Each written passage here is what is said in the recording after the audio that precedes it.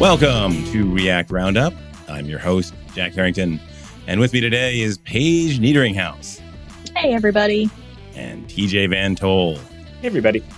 And today we're going to do a panelist episode, which I'm really excited about. We're going to talk about design systems, but a few things before we get into that. I did want to do a plug for our Discord channel.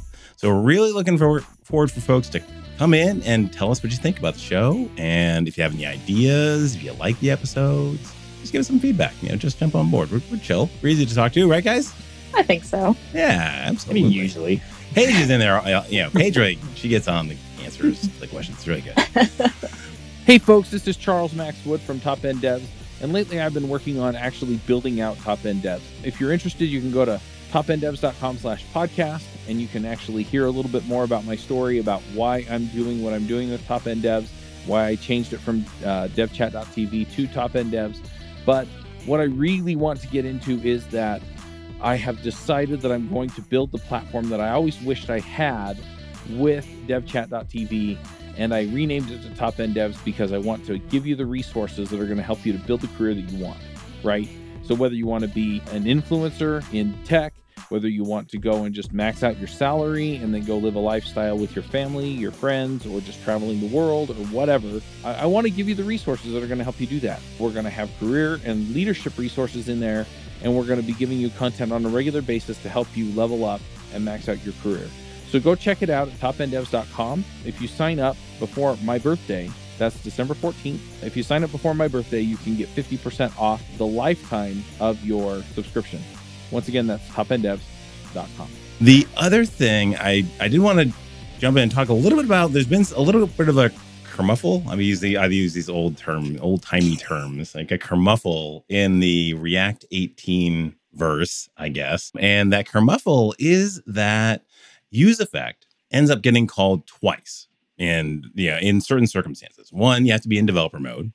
And two, you have to be using strict mode. And then what happens is that in strict mode, what React does is it tests your component, which is cool. And then it does it through a variety of different things. But one of the things that it does is instead of just mounting your component, like it normally would in production mode or in dev mode without strict mode, it mounts it, then unmounts it, then remounts it. And the idea is they're looking to see if you do any leaks of stuff in your use effect. And if you don't have if your use effects don't have cleanup functions on them. And so people are, honestly, a little legit freaked out by this because there's been this thing forever. We all learned when we learned hooks, if you want a use effect that gets called once at the beginning of the startup, whatever, put an empty array in there and that's it. You're good. But if in this case, no matter what you put in there, actually, you're going to get called once. And then it's weirder too, because when a dependency changes,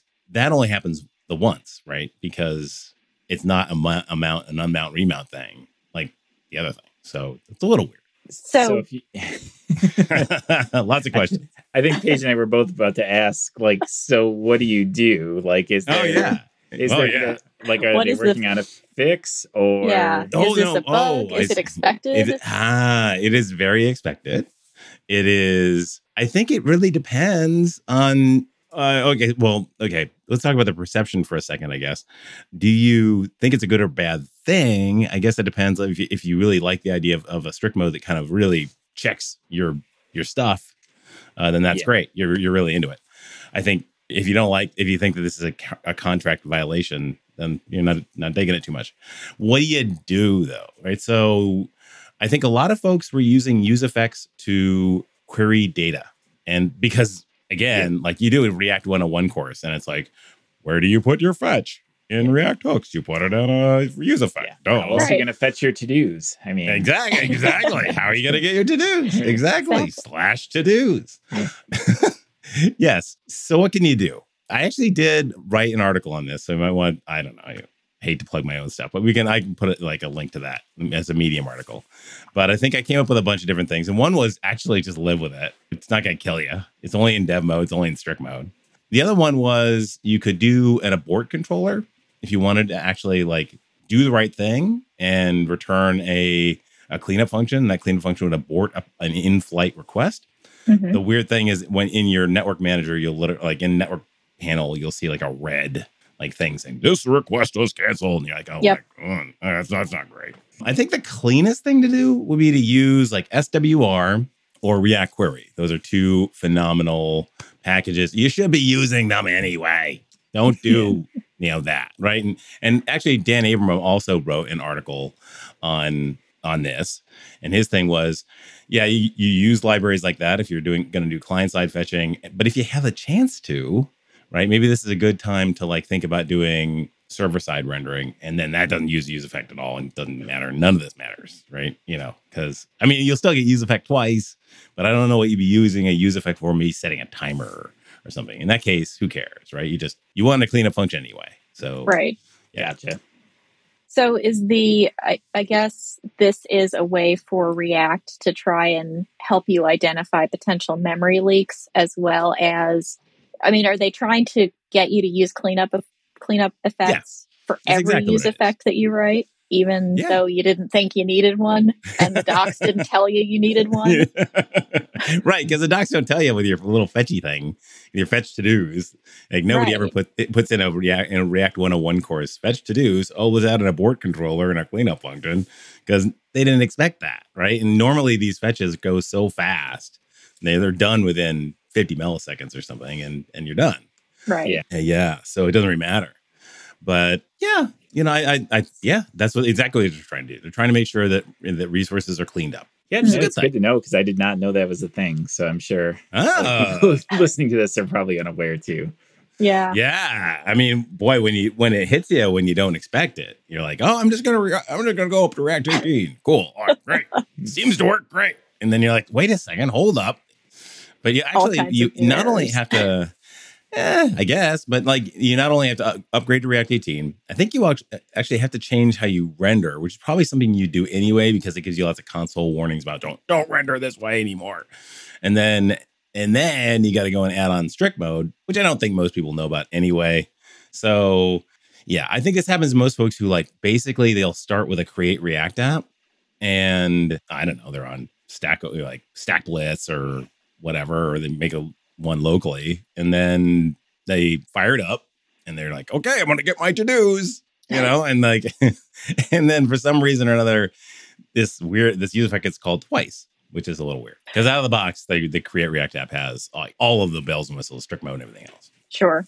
And this isn't the only thing strict mode is trying to help you do. It's trying to help you figure out basically if your components are compatible with all of the upcoming features coming in React 20. So good stuff. Yeah, it is good to know. And we definitely should link to your article, because I'm sure people will want to see some code references. So nice call out there.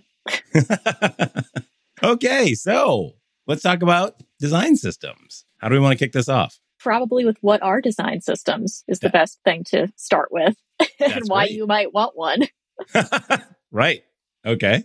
So I can start. I'll lay out the sort of ecosystem. I'd say design system is kind of a documented pattern for how you write components and even really entire applications. So it can be things like standard colors to use. It can be standard headings to use. It can even get into more specific components, like what date picker are we going to use? What dropdown are we going to use? How are forms going to be structured in our application? So you can take design systems, they can be quite small and just be things like colors and fonts, all the way up to an entire way you architect applications throughout your entire enterprise. And there are different levels within that you can go. But the reason they exist is really to help individuals, companies, whoever, standardize on the look and feel and the behavior of their web applications. I would say in a nutshell. Yeah, absolutely. And if you can't see us, listeners, Jack and I are nodding along, because TJ pretty much nailed it. It's like design systems are the way for companies which have lots of applications, both internal and external, actually make these apps look and act the way the other ones do, so that the users of them have a much more intuitive sense, because they've used one. They should generally be able to understand how another one should operate. And before this, it was the Wild West, internally and externally. You would have no idea. And I say this coming from a large enterprise organization, there were applications that you would have no idea belonged to another team within your org because they were just so radically different in their look, in how they worked, just everything. So design systems are an awesome way to make things more uniform and make it easier for people to use your applications. And there are some big ones that I think if we say their names, you'll probably start to recognize what we're talking about. Bootstrap is probably the most OG design system / component library that has ever been. Yes. After that, Material UI is a really popular one, which I believe was Google. Ant Design is one that is kind of gaining popularity. Chakra, would you say that Chakra UI is one, or is that more of like a design or a component definitely. library? Okay. Yeah, if you want to get into the world of the semi-obscure, I guess you'd say like Chakra, Mantine, which is my current little favorite. Although I got to say, I was looking at Next UI, yet another day, yet another design system, at least. Still React components, which is nice. Yeah. It's beauty. Wow, they do a lot of like frosty glass effects. I'm a sucker for that. Oh yeah. Glass morphism is pretty hot right now, I think. Right. And so one of the things coming out of like I know you were at Home Depot, right, Paige? Correct. Yep. Yeah, okay. And TJ, you were at a company actually building these shared components, and that's Telerik, right? That's super cool. I've got some experience on the component development side, but I also have some enterprise experience from good old auto owners insurance back in the day. So I've seen both sides of this. Yeah. And I was at Nike and at Walmart. And so it's exactly what you're talking about, Paige. It's like, you got like 10 teams of developers and everybody's going off. And like, at the very least, you want them to share like a style sheet or something so that the fonts are at least the same and the sizing is at least. And then, and then you kind of layer on top of that. If you want behavioral stuff that's the same, then you build components. Or I would strongly recommend actually just reskinning something like Material. As an example, like as a good, there's a whole bunch. We can get into some reasons why you want to do that. For sure, that's a good thing to talk about. So you can basically just have everything, and that would cover things like I-18N, internationalization, accessibility, stuff like that. So that if you've got a carousel, you don't want to get sued because nobody can like move the carousel with a keyboard, right? And it's a better experience anyway if they can. So you should reuse that stuff. And then of course getting developers on board with actually reusing components like pulling teeth. Yeah. We could tackle this and sort of I know we had like good, bad, ugly. Maybe we've been talking mostly about the benefits of design systems. Maybe we could transition then into like the how, because I think a lot of people, at least to me, the benefits of design systems are pretty apparent, like having standardized things, accessible components. It sounds like a nice like rainbow, unicorns.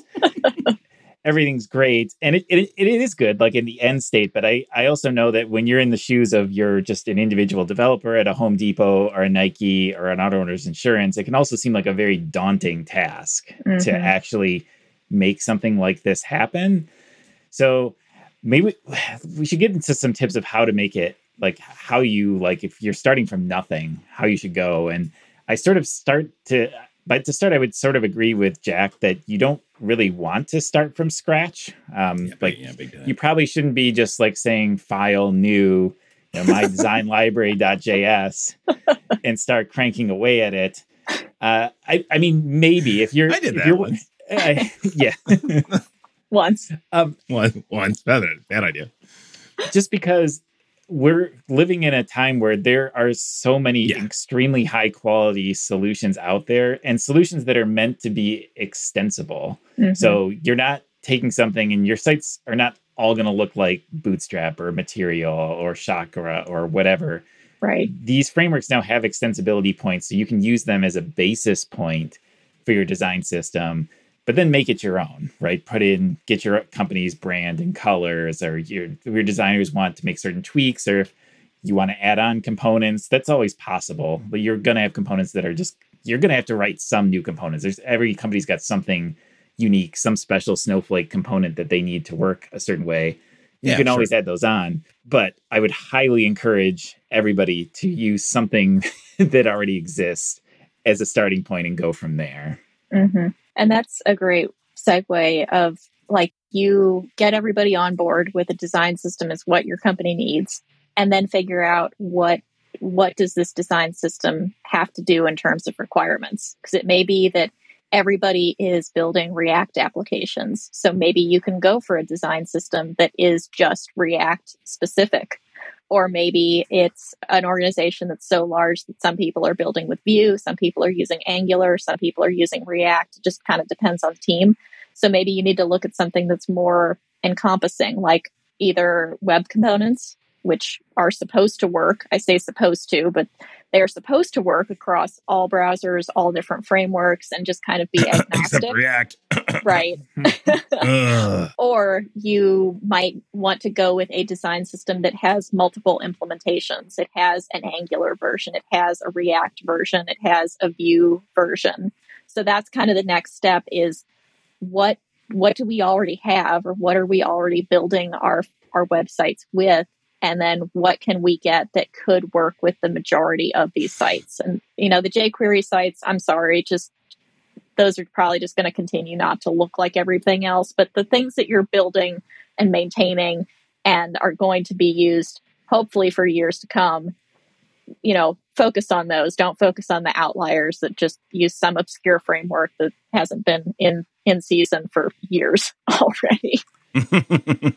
So back in my Telerik days, we had this decision to make because we had a library, still do, called Kendo UI. And Kendo UI started as basically a series of jQuery plugins because it started 10 years ago. And that's what you did. You built a whole suite of jQuery plugins and you shipped them as a library. Yeah. And it worked. Like, a lot of people built very successful sites with that sort of approach. But about probably, I'd say like 6 or 7, maybe 8 years ago, time flies, we sort of had this decision, right? Like jQuery was, the writing was on the wall that jQuery was sort of, it's still going to run sites, but for new sites, it was already on the decline. So we had to decide, well, crap, there's all these frameworks, but we don't know which one's going to win. React, Angular, Vue, Backbone was still a thing at the time. There are other, there seems like a new framework every single day. What do you do? And we ended up making the decision after a while to build different versions of Kendo UI for each different framework individually. So today there is a Kendo React, which is all components written in React for React developers. There's a Kendo UI for Angular, which is just Angular specific. Because to us, we felt after a long time of experimentation that the best developer experience was for components that were built for a specific library. And that if you tried to make something that's adaptable to everyone, you end up making compromises that makes no one happy.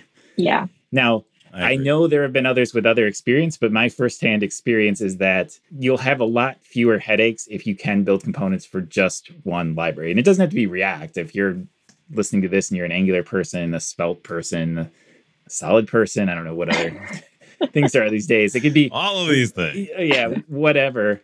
But you should strive, I believe, to build components that are specific to the tech stack that you want to encourage people to use, more or less. And that's kind of my experience too on the developer side of using different libraries in an application. When I was at Home Depot, we first tried to use a web component library that we had an internal team dedicated to building and maintaining that was for all Home Depot applications. We tried to use it with our React app, and it was fiddly to get it just to render components in the React application. And then it was a nightmare to try and unit test or integration test or end-to-end test these particular components. We ended up switching to Ant Design, which is, I think they not only have React design libraries now, they might also have either Angular or Vue as well. At the time, they were only React, though, but it worked so much better in every possible way, from integrating and setting up like our base colors and fonts and things like that, so that it just propagated throughout the application, to then testing it and adding on to it or extending it, like TJ was saying. It was night and day. So I know that everybody is like really excited about web components, and we've been talking about web components for years, but they, at least in my experience, they still had not reached that point of parity with actually using a framework based on the framework that your app is built on. Hi, this is Charles Max Wood from Top End Devs, and lately I've been coaching some people on starting some podcasts and in some cases just taking their career to the next level. You know, whether you're beginner going to intermediate going to advanced, whether you're trying to get noticed in the community or go freelance, I've been helping these folks figure out how to get in front of people, how to build relationships, and how to build their careers and max out and just go to the next level.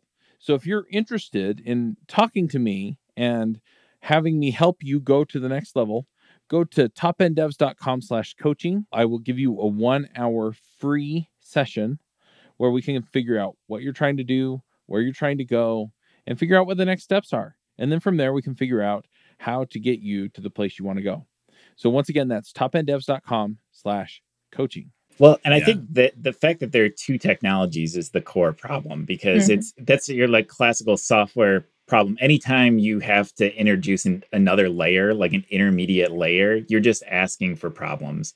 So web components as a technology are not necessarily bad. And if your whole stack is web components top to bottom, then you're fine, right? That's the core way your app works. But when you're trying to introduce web components into something that's built into React or even Angular or whatever, you have this like communication layer where all your React components have to find a way to talk to web components to render your thing and back up. And these components that you build are oftentimes extremely complicated, like a scheduling date picker, right? Or some of these things that drive these important enterprise apps.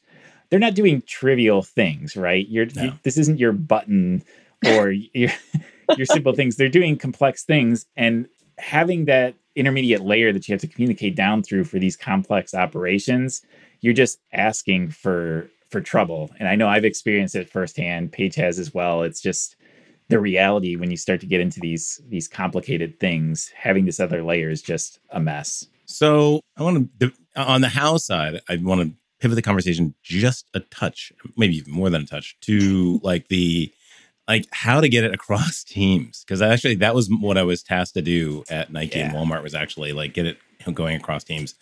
And whoa, that was problematic. So I would say if you like, just from the level of like, you need actually some executive push.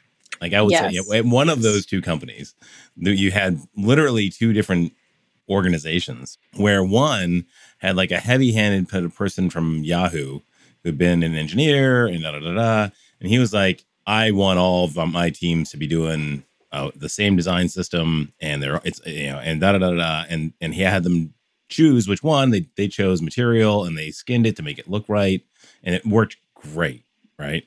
But it was like, hey, I'm not spending money on us making a design system here, right? Where the other one was like kind of like, use whatever tools you want. And we got into these endless debates around like, why do I need to import button? I can just make button in 2 seconds. And you're like, oh God, like, And so, you really, I would say, make sure that you got some executive backup on this for sure. And then the second thing is also get buy-in from the design folks. Because, I mean, there's a flow here, right? You got your design folks make the wireframes or whatever, right? And I mean, come on, man. Like they don't come in responsive. There's all kinds of like these little purple lines that have like, 13 pixels from the side, and then you're like, and this font is like 52.6 pixels high. And you're like, what is it? And you really want them to like actually say, this is a button component in large. That's the contained variant or whatever, right? And there actually are, like on Figma and Adobe XD and all that, there are like, I don't know, like $60 templates for all the material. And you can just like drop it in your project, reskin it with your color theme, and then you start dragging buttons around, and there you go. And then your call out sheet is like, it's a button, it's not like it's a rounded rectangle. Like that happens to look like a button, and we're expecting the developers to interpret it as a button. And it really streamlines everything. So if you want to get to the unicorn and rainbow things, I think you need the executive backup, and you need to get the design folks bought in and get them working on the same template so that it all follows through. But man, that's tough. It's a lot of work. That's also a recent development in these sort of design systems that are offered as libraries, is that they now commonly come with like sort of Figma assets or templates, or I'm not a designer, so I can't use the right terms, but essentially the tools and the files designers need to use these components in their mockups and such, and the assets that they provide. And that was one big thing that we were working on adding to Kendo UI, because it's becoming table stakes that people want these, because they're designers, whatever components you're building, well, your designers have to have access to use and build with them too, because they're the ones that are actually sort of creating the systems or templating the systems that you're going to be building too.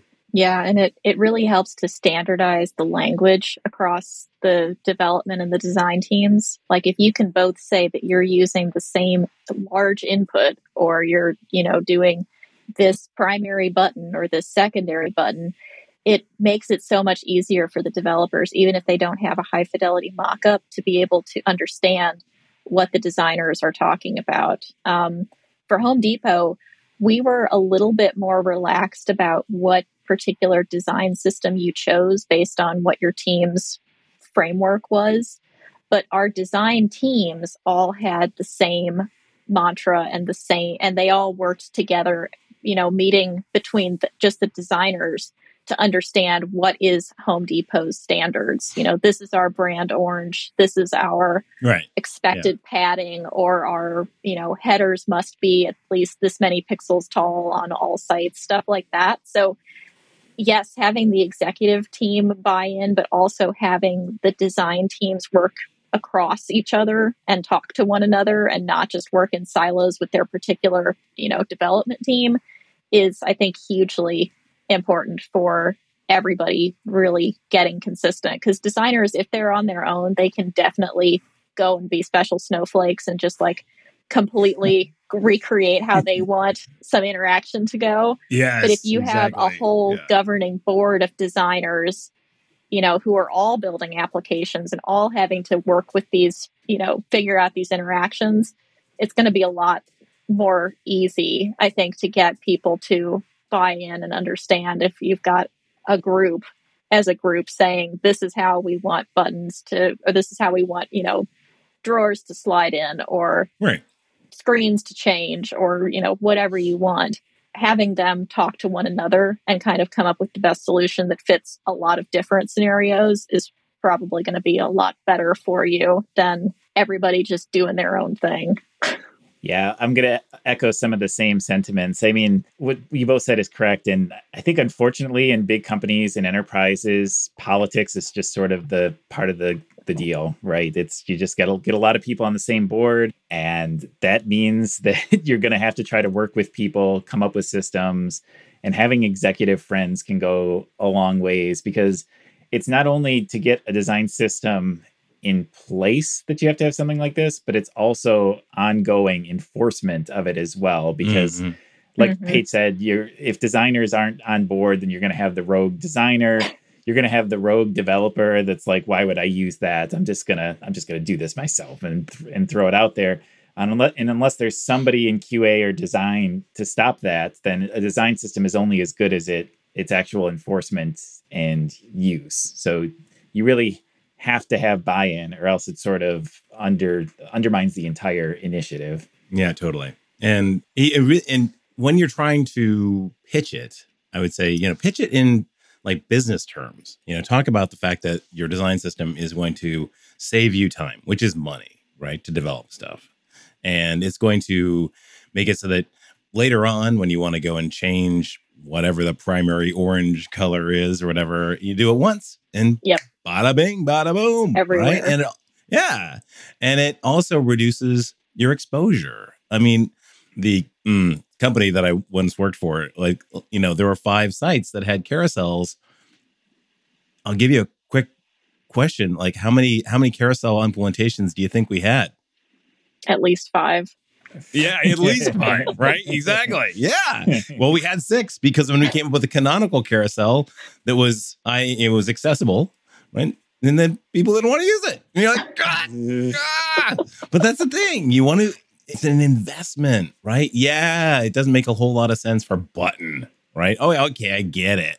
But still, I mean, you can still do things like have ESLint hints and things like that. Would say, hey, by the way, on this image tag, you need an alt, that kind of thing. Just make sure that works, right? So even the little ones, there's still some value there, or the tab index or whatever, you just got to get focused. But you got to rally around the numbers, I would say. I think that's going to be your best chance of getting this happening.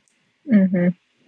So one thing that I encountered while I was working with a design system is it upgraded I think it was from version 3 to version 4. And there were actually breaking changes that happened once you went to version 4. Some things just were not backwards compatible as they improved the system. So how would you deal with that, I guess, is a question, because some people could be still using V3. Other teams may have bit the bullet and gone to V4. Do you start to maintain 2 sets of standards, or do you try to force everybody to upgrade to V4? What is your thinking around that? Well, these are hard regardless of what you're doing, because it's going to come up with different framework versions, different back-end technologies or whatever.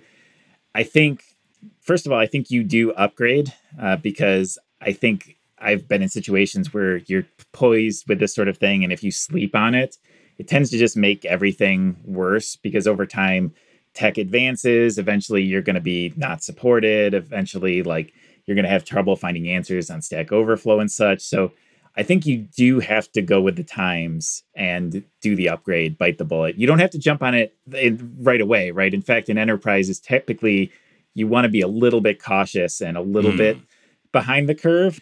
But find the right time, do it. And I would say, put it out as a new version, encourage people to go to it. You might have to support multiple versions for a while. It's just, I think, a reality of enterprise software development.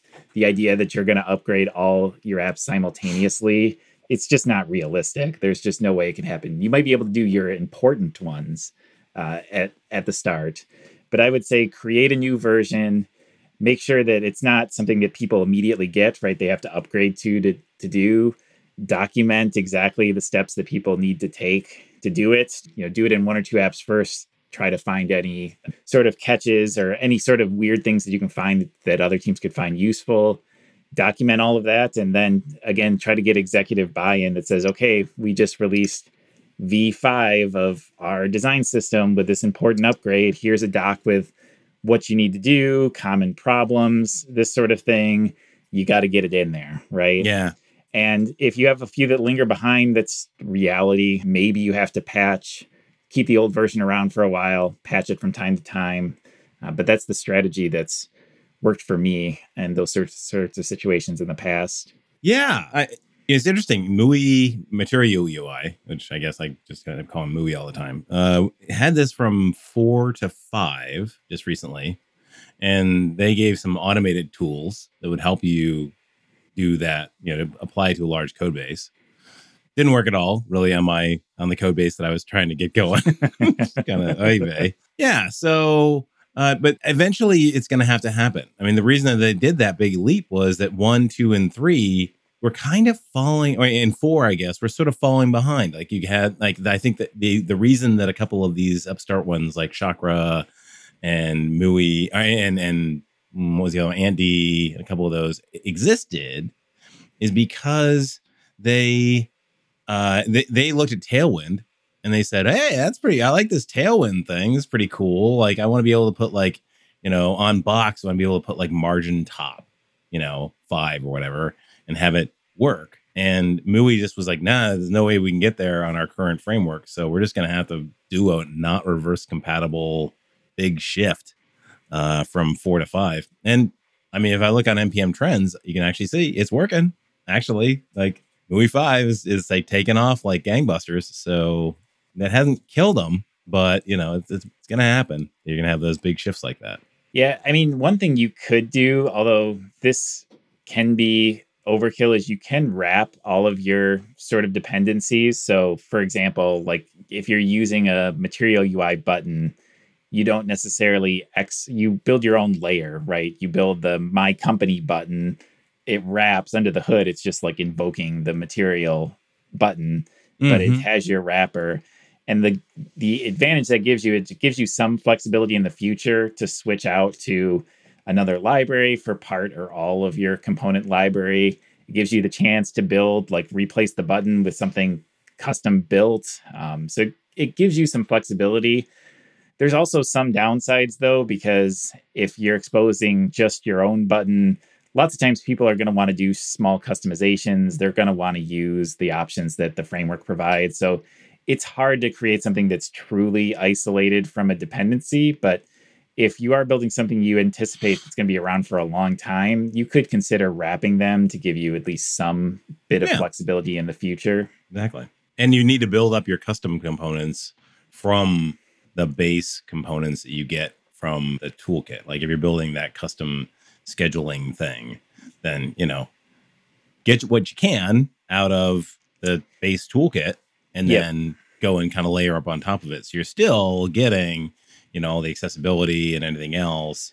And then also I would say try and do it idiomatically. Like if the base framework, if they use render props, then use render props. You know, you don't want to, and if they use, hey, give me a subcomponent, a child component or whatever, and I'll throw that in here kind of thing. If that's the way it works, then do that, you know, because you want it to feel like, oh, it's not this completely off the wall crazy thing. It's like, oh, this is kind of an extension of the toolkit. I would say kind of building on top of that, use Storybook. Oh my God, Storybook is so good. Like I'm just a huge fan of Storybook now. And then, woo, it just keeps getting better and better and better, that thing.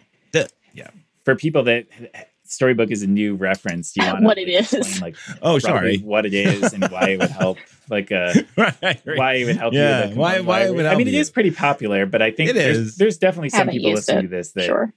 reference or might not. My bad. Why, right? My bad. Okay, yeah. So, Storybook is a way where is a tool that you can use that you can annotate your components with stories, and those stories are examples of how to use that component. Like if you've got like a button that's got like 3 different flavors, you could have 3 different examples of how to, you know, use that.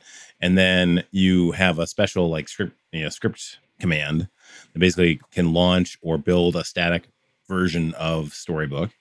And then you get this just absolutely gorgeous UI that gives you all of the stories on the left-hand side, and then you can click on them and you can see the components. There's a button row along the top that allows you to change like the form factor. If you want to look at it and it's like small, medium, large, breakpoints, you can add on all these extra things. Like there's a performance tab where you can have it like render your component 1,000 times and you can get all the performance metrics of it takes this long to paint and it takes this long, blah, blah, blah, blah. It's like, whoa, this is amazing. And then they just keep on adding extra stuff. I guess the other, if you compare it, there's another one called Style Guidist, but I think Style Guidist is sort of not doing it. Yeah, they're kind of tailing off, where Storybook is great. It's not just for React, it's for Vue and also for a lot of them. But it leads into another thing when we were talking about how to get buy-in for your component library. Another one is just documentation, which Storybook helps make possible, but you want developers at your company, if you want to convince them to use the thing, you want to make it easy to use. So having really good documentation on how to use the thing and will help convince people that, hey, this is something I want to use. This makes sense. This is logical. And Storybook definitely helps. And it's good for it's good for designers and developers. That's the thing, is if your designers, you know, if you have some kind of a Storybook route that your designers can go to and they can see all the different components that your application is using and the different props that can be passed in, or the you know, just the knobs and buttons that you can turn and tweak to see these different component states, like a button that's disabled or a button that's loading or a button that's just waiting to be clicked. It's really helpful in that regard as well. technical issue there. We've lost Paige Niederinghouse. That's very sad. She needs a better link. Like, I know. But anyway, that actually, I think we've talked a ton about this. So should we do our picks and wrap it up? Yeah. And again, if you want to talk about any of this stuff about design systems, feel free to hop into our Discord. Oh, As you yes, can see, please. we have lots of opinions. So if you're in a situation where you're considering this sort of thing at your company, or maybe you've run into some problems, we'd love to give your perspective on this as well. So it's not just us chatting away at this. So feel free to drop in and we can chat. And Discord takes less bandwidth, so Paige will be able to actually talk to you there as well. So that's good too. Yeah. All right. Well, hey, maybe we have Paige back or not. Hey, folks, if you love this podcast and would like to support the show, or if you wish you could listen without the sponsorship messages, then you're in luck. We're setting up new premium podcast feeds where you can get all of the episodes released after Christmas 2020 without the ads. Signing up will help us pay for editing and production, and you can go sign up at devchat.tv/premium. Okay. Well, TJ, you want to start us off with the first pick? Yeah, I can take the first pick. So I'm going to pick heated blankets. So Ooh. I was very skeptical. And I'm not going to pick like one in particular, just because we actually own two of them now and they're fine. So I imagine any one you get just randomly is going to probably work. But I was very skeptical just because we already have way too many blankets at our house. My wife might have a small problem collecting those things. But I have to say I was skeptical, and now I've become sort of addicted. Just the ability to warm up on a cold night or keep it off if it's warm enough, like having some control over that is super nice. So I feel very posh now. Yeah. So especially if you live someplace cold like I do, or a place that gets cold for a large portion of the year, I'd recommend getting one. And again, I don't think the specific one matters. Just try it out and see if it helps you out, makes you more comfy. All right, you need to graduate to the heated or heated mattress. Like this is it's a layer you put on top of your bed that is basically an electric blanket. And this, in cold weather climates, this is the bomb. And oh my God, you have the blankets up on top of that, and then about an hour before you go to bed, you kind of turn it on, and you get in there, and you get like into this burrito kind of thing right between the under blanket and the blanket, and it's just all warm, and you're like, oh, that's so good. I don't think I can allow looking at the prices of some of these, I don't think I can let my wife see these, because we're going to install a $5,000 custom heating solution in our bed.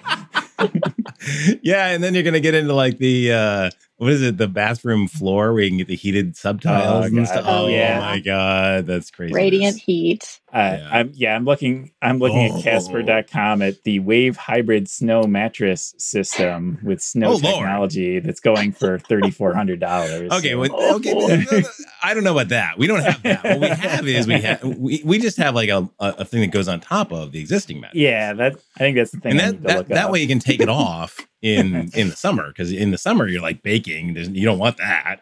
So Right. Yeah. Hey, Paige, you're back. Awesome. I know. So you have a pick for us this week? I hope that I'm here and you can hear me. Okay. Paige's pick this week is a good connection to the internet. And the importance of it. Exactly. Yeah, better internet link. Her pick is not her internet service provider this week. No kidding. I'm going to give you one guess as to what her provider is, and probably starts with a C and Paige, if you type your pick into the chat, we'll give it a glowing glowing display. I'm guessing it's not going to be AT&T or whatever it is.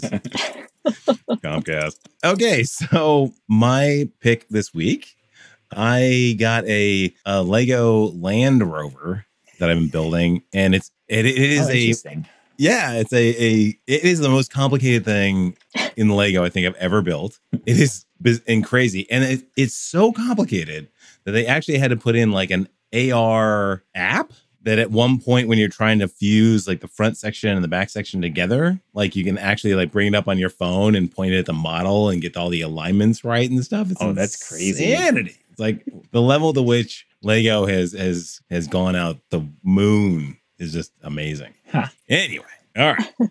So, Paige, you want one more crack at it? Can you hear me now? Yes, I can. We can. Okay. Sorry about that, go. Everybody. So I'll get this out quickly. My pick is going to be magnetized screwdrivers, which I've been doing quite a bit of screwing and unscrewing of IoT objects this week, and having a magnetized tip of the screwdriver when you're trying to deal with tiny little screws has been extremely helpful in putting them back together, getting them out.